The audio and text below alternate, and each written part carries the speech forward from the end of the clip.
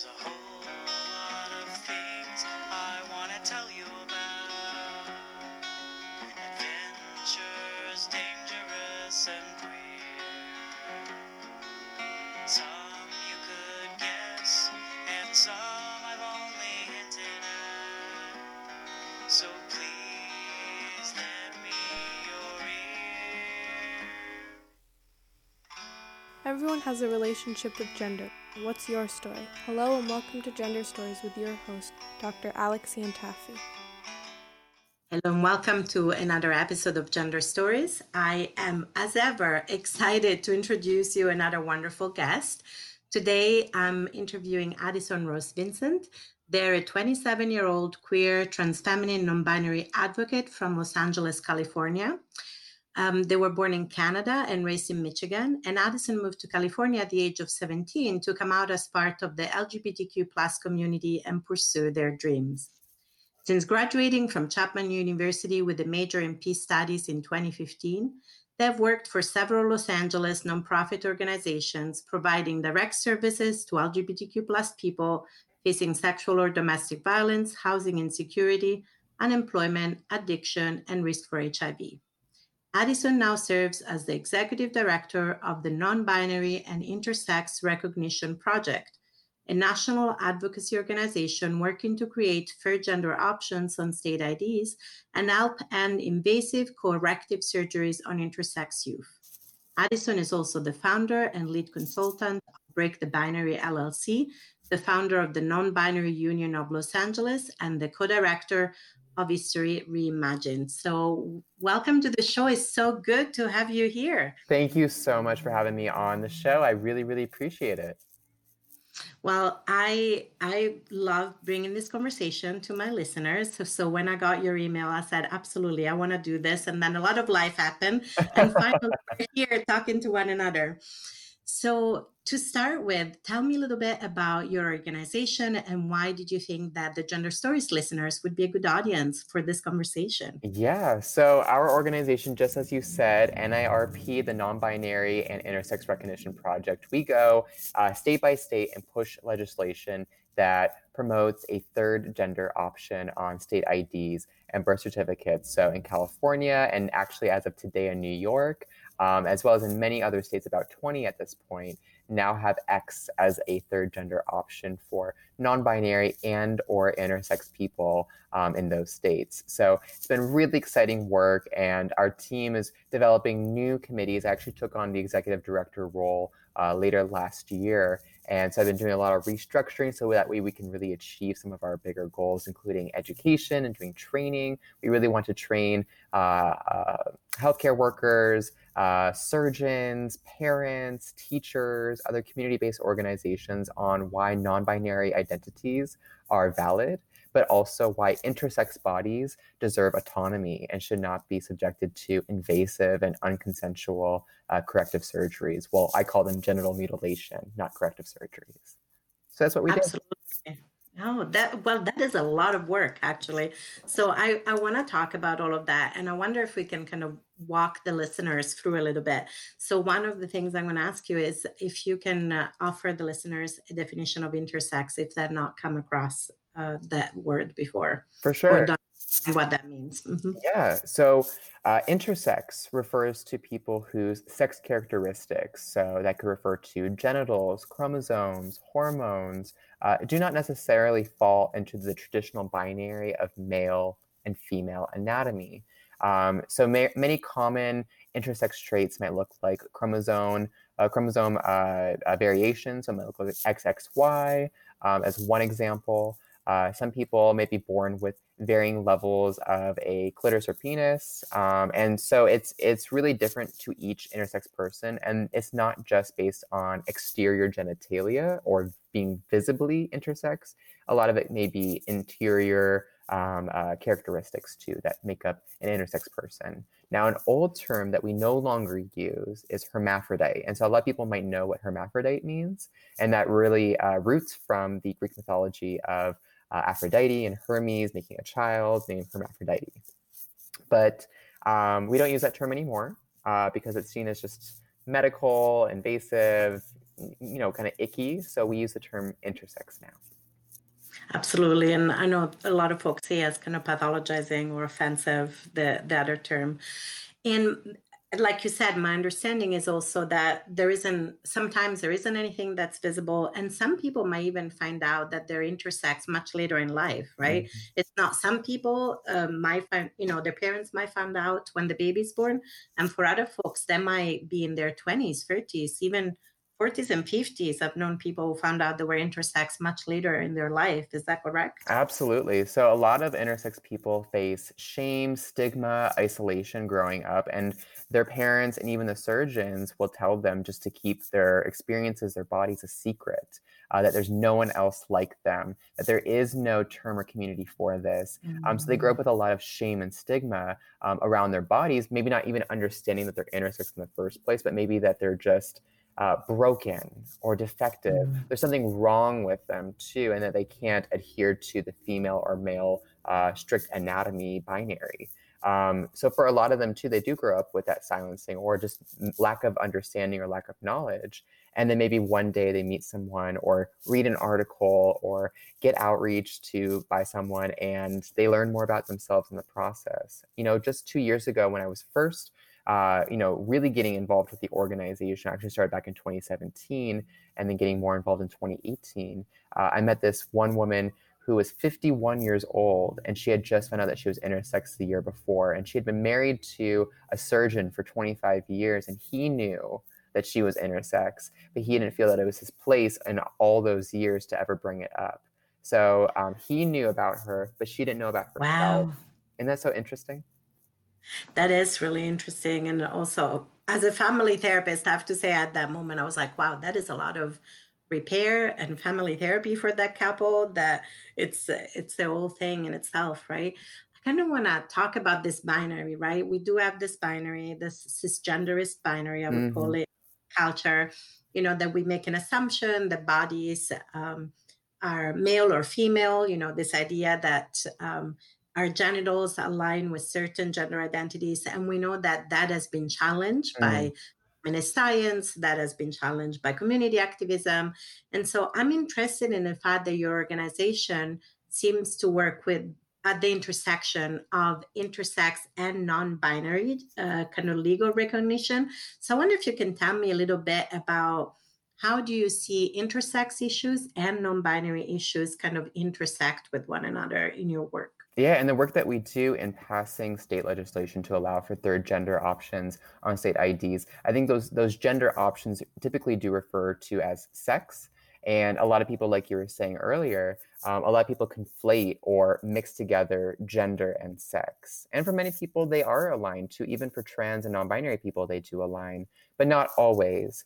I think that was interesting in our work in passing those third gender options on that legislation on state IDs and birth certificates is that it opens the room for non-binary people to be able to self-identify on those legal documents, but it also creates an opportunity for intersex affirmation. And by that, I mean that when babies are now born in certain states where there are third sex options as X on a birth certificate, we can actually tell and show parents and surgeons, hey, if your child is exhibiting intersex traits and characteristics, there is a third option now for them too. You don't need to force them into a box of male or female, which then will oftentimes feel that pressure to conform them with surgeries, conform them with socialization, put them into those boxes in so many other ways. So we're hoping that maybe we can even prevent some of that violence by having those birth certificates available in the first place. I'm really glad you're naming that, because I know one of the things that intersex activists have really worked on so hard for such a long time, decades and decades really, is to stop the violence of genital mutilation. I would call it corrective surgery, some people call it, but this idea that somehow these babies or sometimes young toddlers, by the time surgery is done, need to have genitals that conform to societal expectations. Because my understanding is that often there is no medical reason for most of those surgeries beyond conforming to societal expectations around genital appearance. Is that right? Mm-hmm. Yeah, for sure. I mean, there's definitely been excuses, and I've seen so many intersex advocates speak out about living after an invasive surgery like that. And when they try to talk to those surgeons and those doctors and those healthcare professionals, there's always the excuse of, well, it was cancerous, and so we needed to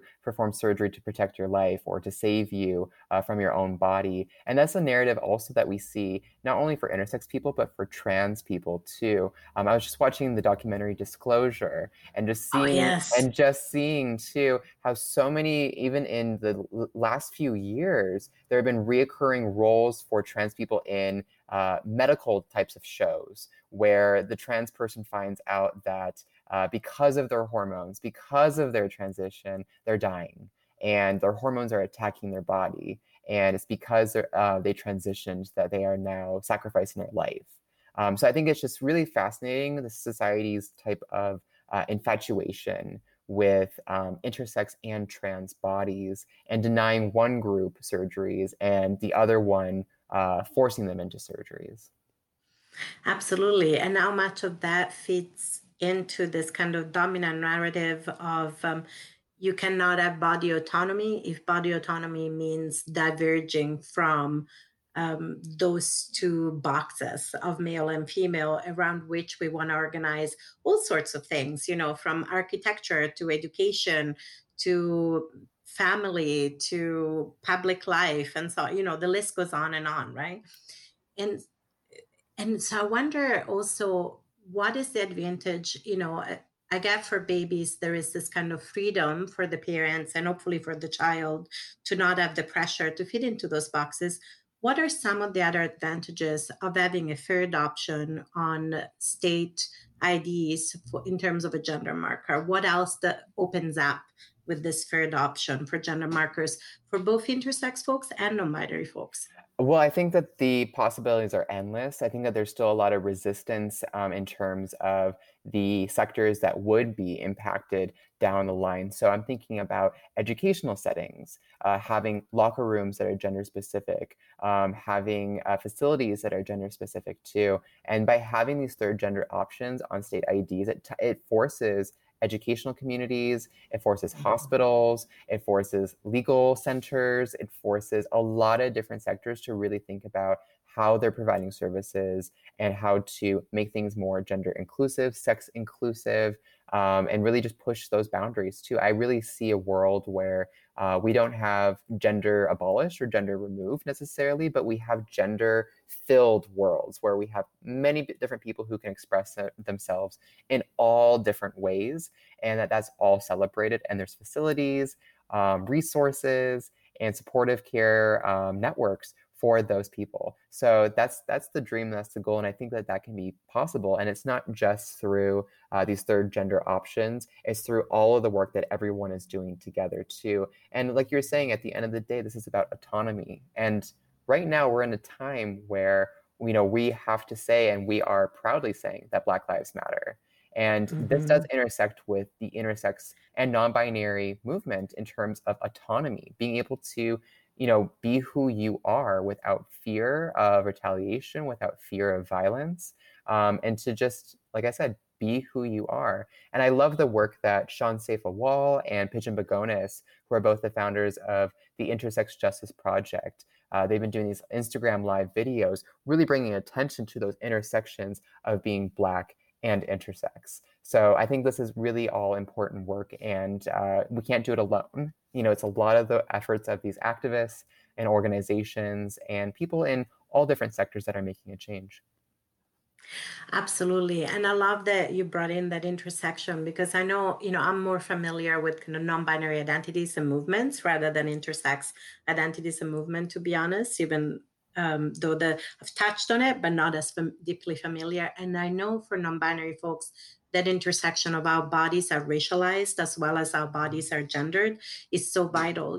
I know so many kind of Black non-binary folks were like, it is a much higher risk for me to present as gender expansive, as gender non-conforming, whatever language we want to use, compared to a white non-binary person, for example, because that might attract the attention of the police, that might attract more systemic violence in a healthcare setting, or even just walking down the street, right? Or in a variety of situations. And so I wonder if you can speak a little bit more to that intersection of how bodies are racialized as well as how bodies are gendered in your own work in terms of some of the things that you were starting to mention. Yeah, absolutely. I mean, I think about how the statistics kind of vary, but I've seen reports of 1.7 to 2% of the population is intersex, and anywhere from 0.6 to 1% of the population is trans or non-binary. So we have a growing population too, and we also have a growing population in the U.S. of racial minorities, or I shouldn't even say racial minorities. I should say marginalized racial groups, right?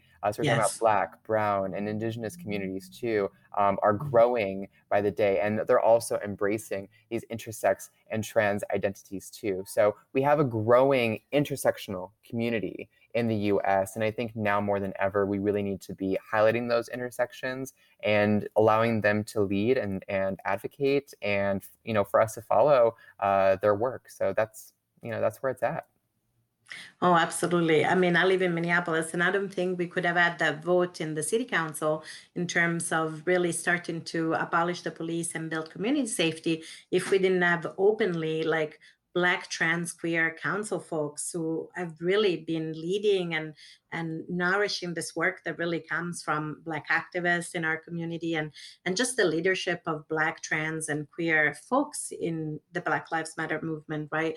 Both locally and nationally, and Black queer femmes of all kinds, including trans feminine folks. It's just such a debt of gratitude, right? Absolutely. And so much to talk about, but I want to get back to your work and to your organizations. Do you find that sometimes there is a little bit of an agenda that might be at odd between the intersex movement and the trans and non-binary movement? So, for example, sometimes I've heard intersex folks say, we have different identities and different experiences, and we don't want to be lumped in with kind of trans and or non-binary movements. Of course, some intersex folks also have trans and or non-binary identities, because like everybody else of any gender, they also have a gender identity as well as a Yep. sex assigned at birth. So I'm just wondering if there are ever any moments of tension, both around the non-binary and intersex issues, or any other intersectional issues that you might think of that maybe are a little bit harder to negotiate at times. You're bringing up like a really interesting topic. So when we're talking about the trans community and the non-binary community and the intersex community, right? These are all kind of separate, but sometimes overlapping things too, right? There's many non-binary Yes. people who identify as trans too. They think that trans is a bigger umbrella that does include non-binary. And there's some people who think that trans and non-binary are completely separate things. And same thing with intersex, that intersex is completely different. I think that, trans and non-binary communities, we're talking about gender, and intersex is more about sex, right? That physical anatomy and those chromosomes, hormones, genitals, right? And so there are different struggles. There are different desires and needs of each separate community. And I feel that sometimes within trans and non-binary communities, there is intersex phobia. And sometimes within intersex communities, there is transphobia and non-binary phobia too. Now, the overwhelming majority of intersex people from reports do identify as cisgender. So the gender that they are assigned at birth by their parents, by the surgeon, regardless of being subjected to those surgeries, they typically do identify with it, and they're okay and confident with that socialization.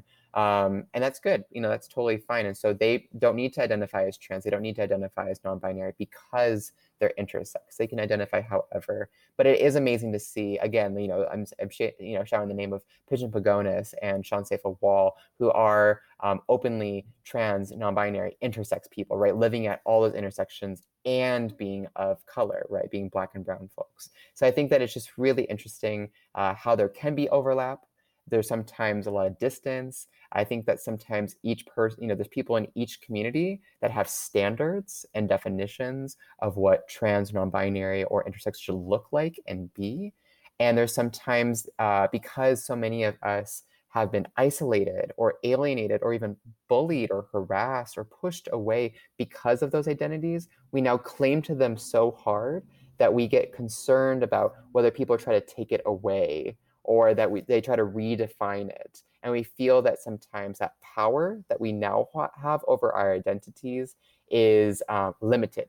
It's a limited resource, and we can't share it. We can't expand it, or else we lose a part of ourselves. And I think that's a deeper conversation. You're a therapist. We understand this.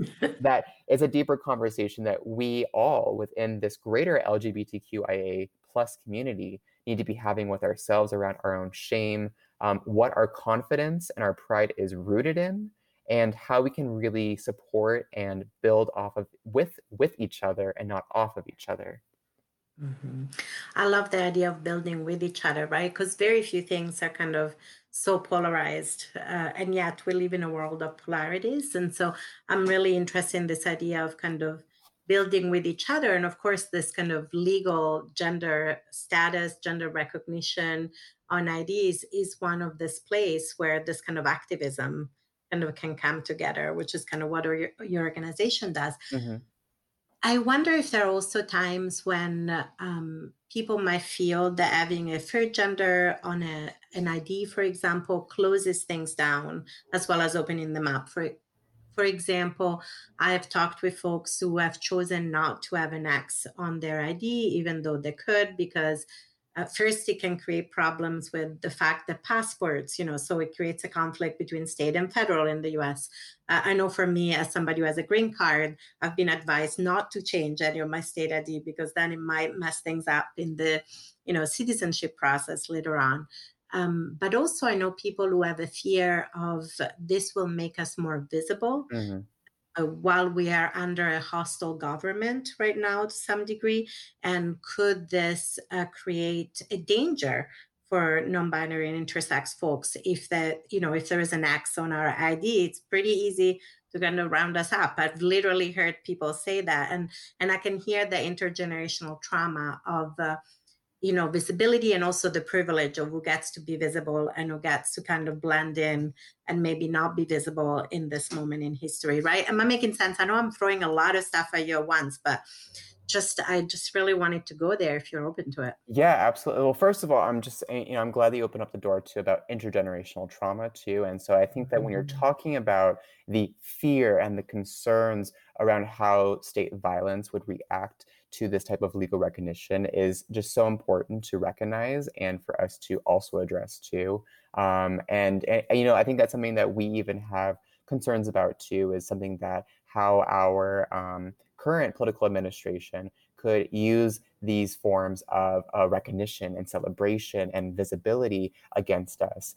I think that in the work that we're doing, there's been an overwhelming amount of people who are hungry for this type of recognition, though, and who have been pursuing these options too. So I think that just having the availability and the option for people to decide is important, right? Because without that option, people don't have the opportunity to choose. There's not that autonomy. There's not that choice.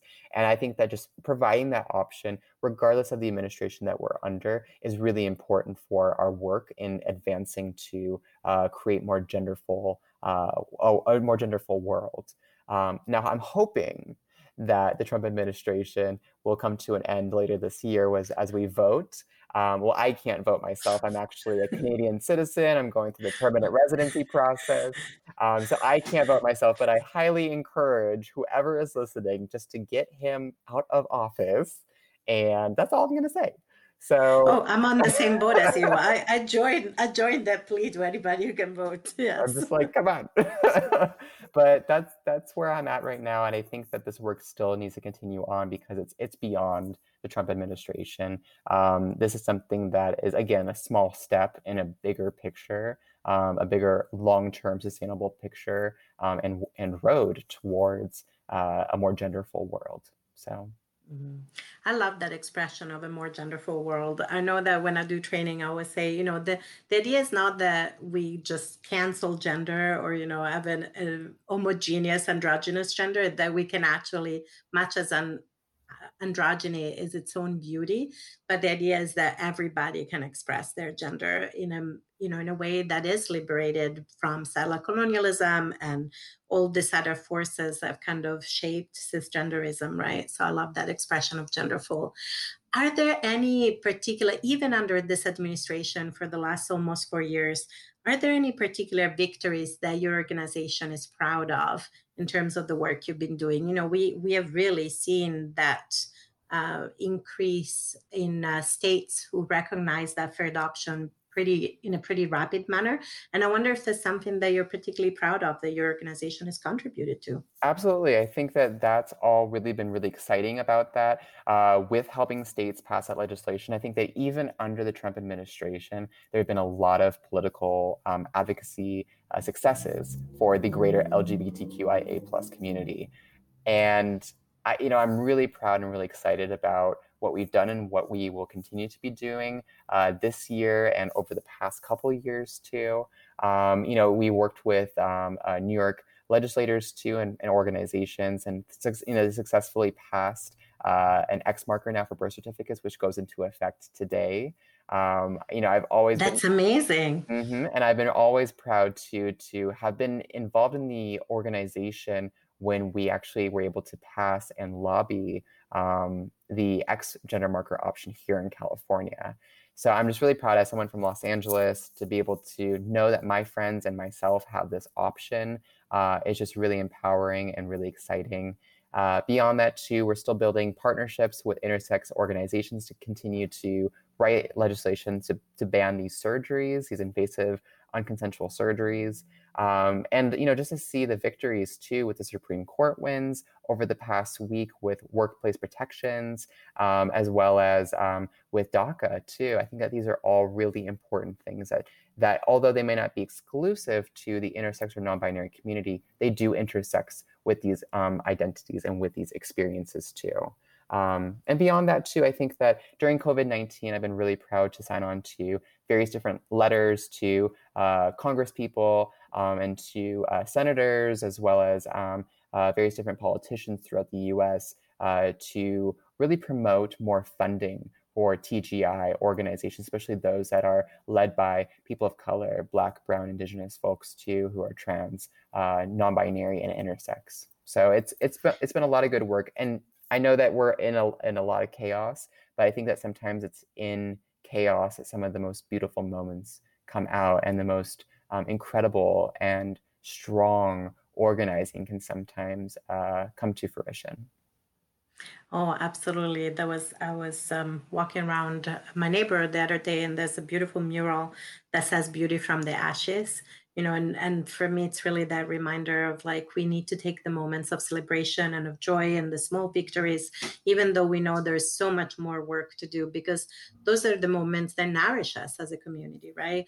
Okay, we can take a breath and then we can keep doing the work, because there is so much work to do, especially in an intersectional movement. And talking about work, and you mentioned COVID-19, I think one piece of that work is education, because I know many folks are also afraid of interfacing with a healthcare system that is discriminatory. I know for myself, as a visibly and open trans and non-binary person, I don't want to end up on a ventilator with nobody to advocate for me. It's bad enough when I've had to go to the emergency room way too many times as somebody who's disabled and interface with providers. And so I wonder if you could say a little bit more about the work your organization does around educating professionals and educating communities and educating the general public around, why is this work important? Why does this work matter?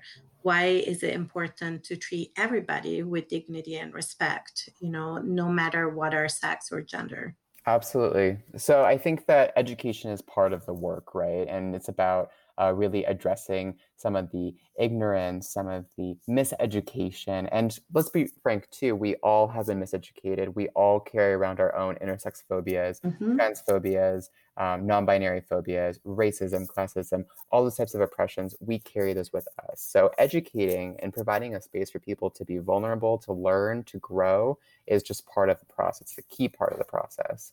Starting later this year, we'll probably be launching a lot of trainings and workshops online and potentially in person based on COVID-19 in order to educate surgeons, medical care professionals, teachers, schools, parents in particular too, on non-binary identities, but in particular intersex autonomy, intersex bodies, and normalizing it for them too. And sharing facts like that. Like I said, 1.7 to 2% of the population exhibits intersex traits too, and that's as common as being redheaded, right? So it's these types of things that we can bring up will help normalize and create a space for people to take a second, take another moment before they make the decision to have that surgery for their children, to make the decision to force their child into a box, to shame their child about who they truly are. They'll take a moment and go, oh, hey, I remember that training. Let's see how I can apply this to my life. Let's see how I can really reframe this moment and create a more empowering world for my child, or for my patient, or for my student, whatever that be and however it applies. But we do have our education committee working together right now. They are forming those workshops, that content, those materials, and maybe even have our own podcast or maybe some sort of blog, so that way we can share our work and make it as accessible as possible. Absolutely. I have to say that I always say that I'm an accidental entrepreneur and then accidental podcaster, because I was like, people kept telling me, you should have a podcast. And then there was a podcast movement challenge. I was like, I should do that. And I have not stopped seeds. Sometimes there are little breaks when there's too much life, but it has been really satisfying. So I definitely recommend going for it. I think that people are hungry for stories that are not covered in the dominant media and the mainstream media. And I think as trans and queer and intersex folks, we're used to creating our own spaces, right? If there isn't a space for us, then let's create our own spaces. And I think we're good at that. So I'm looking forward to that podcast if your organization decides to go down that road. I'm also interested, like, you are so passionate about your advocacy and about your work. And I'm curious about what brought you, and you founded the organization, you've done a lot of work. What has brought you to be this passionate and really to focus your energy on this work of advocacy? Yeah, I think, well, I've been involved in advocacy work, I think, ever since I first came out. And when I moved from Michigan to Orange County, California at the age of 17, now keep in mind that coming from Michigan, I thought all of California was this, sunshine, golden land, everything was perfect, everyone's liberal. And I ended up in Orange County and in this really conservative college campus, where there's busts of, Margaret Thatcher, Ronald Reagan, right, really conservative head figures and politicians. Mm-hmm. And that's where I come out. And I realized really early on into being out, first as gay, and then a couple of years later as non-binary and trans, that I felt so alone. Actually, I think at the time that I came out as trans, I was the only trans person that I know of, openly trans person on campus. And before that, there were other queer people, but no one really trans at my time when I came out. And so it felt so alone, so isolating. And I realized that I needed to speak up for myself. I needed to advocate for myself, or else nothing was going to happen. I realized that if I wanted trans visibility on campus, if I wanted non-binary visibility in Orange County, I was going to have to do it myself. So that's where my advocacy passion first started, was really to sustain myself, to be able to provide a platform for myself. And in the process of being so out and visible and doing that work, I was actually able to bring in more trans and non-binary students to campus, and including having more students on campus come out and as trans and non-binary because I was there first, right? Or because I walked those steps first. And so knowing the change that one person can make by just living their authentic self and advocating for themselves is amazing. So I just took that and I've kept running with that passion and with that excitement of being able to create a better world for myself and create a better world for my friends, my community, strangers even too. And that's why I've gotten involved in this work. I've worked with various different parts of our greater LGBTQIA+ community, with survivors of violence, people who are living with or at risk of HIV. And I've taken on this role as executive director of the Non-Binary and Intersex Recognition Project because I just think it's a really exciting and different initiative. I don't see a lot of other organizations doing something like it. And I think that it's a really, really necessary thing that isn't quite addressed or taken seriously even, but it still has a really serious impact. So I love it's like an underdog kind of organization. And I love that I'm able to lead this now and really revamp it and take it to the next level and increase our impact by tenfold. I love that passion, and I really hear you because I think sometimes there can be that culture of scarcity in our movements. There are so many issues that we need to pay attention to, right? Prison abolition is super important for, queer communities of color, and like immigration is a super important issue, housing, violence, all of those are important issues. And there is something about recognition that's also so important, right? It's so basic to us as human to want to feel seen and valued and recognized for who we are and feel there is that space. And so, how can we find a way of holding all these different pieces of the work? We can't do it individually, right? So, we do it in community. So, as long as we can hold all these different pieces and work in these different ways, that's so important because recognition, it feels so core. Maybe it's because I'm a therapist, right? But it feels so core. If you're seen, it's such a fundamental piece, I think, for humans to feel seen and recognized. Absolutely. I completely agree. I think to be seen, to be loved, to be celebrated, I think those are all definitely core needs of any person. I think that even during COVID-19, it's made it really hard for people to connect with each other, to be seen and to be celebrated the way that they typically would have been. And I know that COVID-19 has been incredibly difficult for a lot of our queer, trans, and intersex youth. Who just are losing maybe those spaces, or maybe they're at homes now where they're facing higher rates of violence and harassment or rejection too. It's been really heartbreaking to read reports of people, young queer trans kids being kicked out of their houses during COVID-19.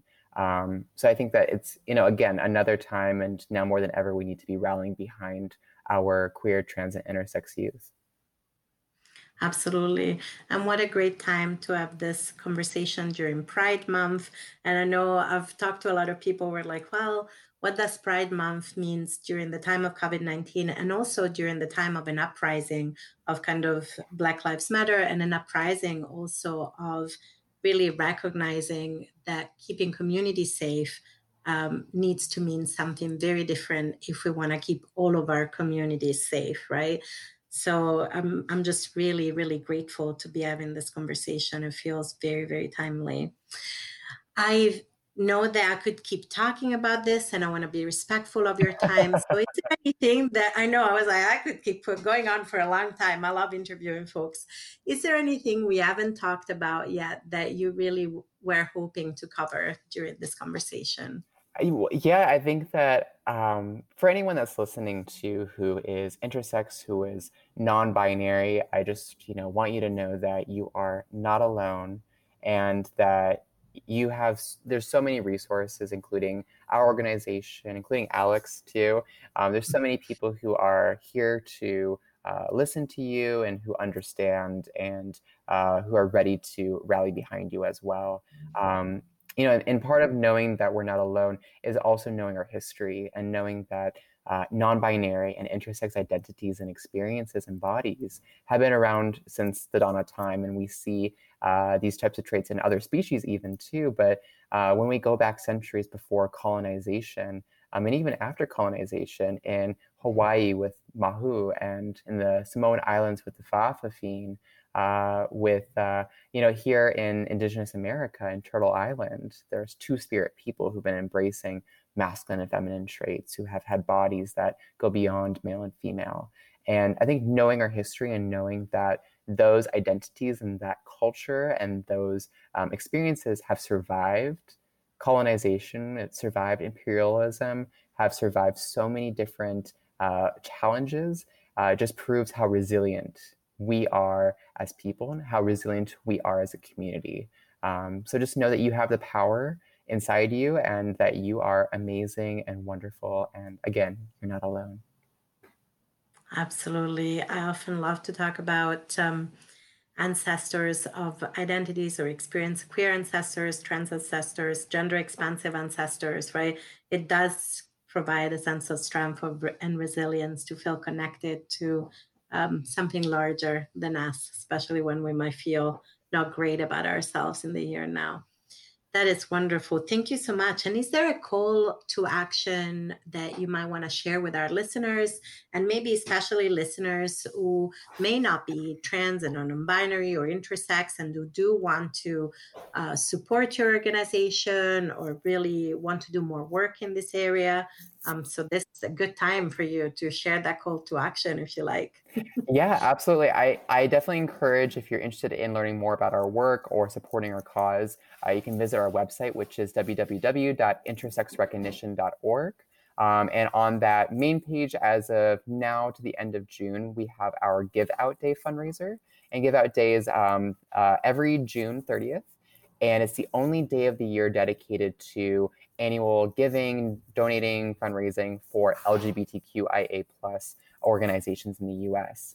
So if you're interested in donating to our cause, you're more than welcome to up until the end of June. And beyond that, we're still accepting donations, of course, on our website too. So you can donate there. But I will say though that, as much as we need your support, I definitely encourage listeners, people who want to get involved, to actually, donate first to Black, trans, and non-binary and intersex-led organizations. So check out the work of the Intersex Justice Funding Project or Intersex Justice Project. Check out the work of the Marsha P. Johnson Institute. Here in Los Angeles, we have the Unique Women's Coalition, which is the only Black trans women-led organization for Black trans women. There's lots of different organizations to consider. If you ever need more information, you can always reach out to me at addison@intersexrecognition.org. Wonderful. And if people want to follow the work of your organization on social media, are there particular places where you kind of show up on social media so that people can follow the wonderful work you're doing? So we're definitely revamping our social media right now. So I will say that. So just be a little patient with us as we get up to date with our social media. But we do have an Instagram page and a Facebook page, as well as a Twitter page, and you can follow us on Instagram in particular. That's at IntersexRec. And you can follow more information about our campaigns, upcoming opportunities. And if you're even interested in joining us as a volunteer with any of our 6 committees with marketing, research, development, volunteer coordination, policy legislation, and education, feel free to reach out to me. We can talk more. That is wonderful. Thank you so much for your time. Thank you so much for sharing such wonderful wisdom and insight and hard work with our Gender Stories listeners. And Gender Stories listeners, as ever, thank you for your support. Thank you for your patience when I take a few weeks to get an episode out, but I hope those episodes are worth waiting for. And also, if you want to find out more about gender and you want a really good introduction, you know that there is How to Understand Your Gender available at your independent bookstore. And also Life Isn't Binary. And in the fall, there'll be a new book, especially for you providers, called Gender Trauma. And it's on healing historical, cultural, and social trauma around rigid gendered binary and how it impacts different bodies. So, and thank you so much, Addison. This has been such a wonderful, delightful time. Thank you so much for being on Gender Stories. I'm really grateful for your work. And I know I will benefit from your work, and so many other people will benefit from your work. So you also have my gratitude for what you do every day.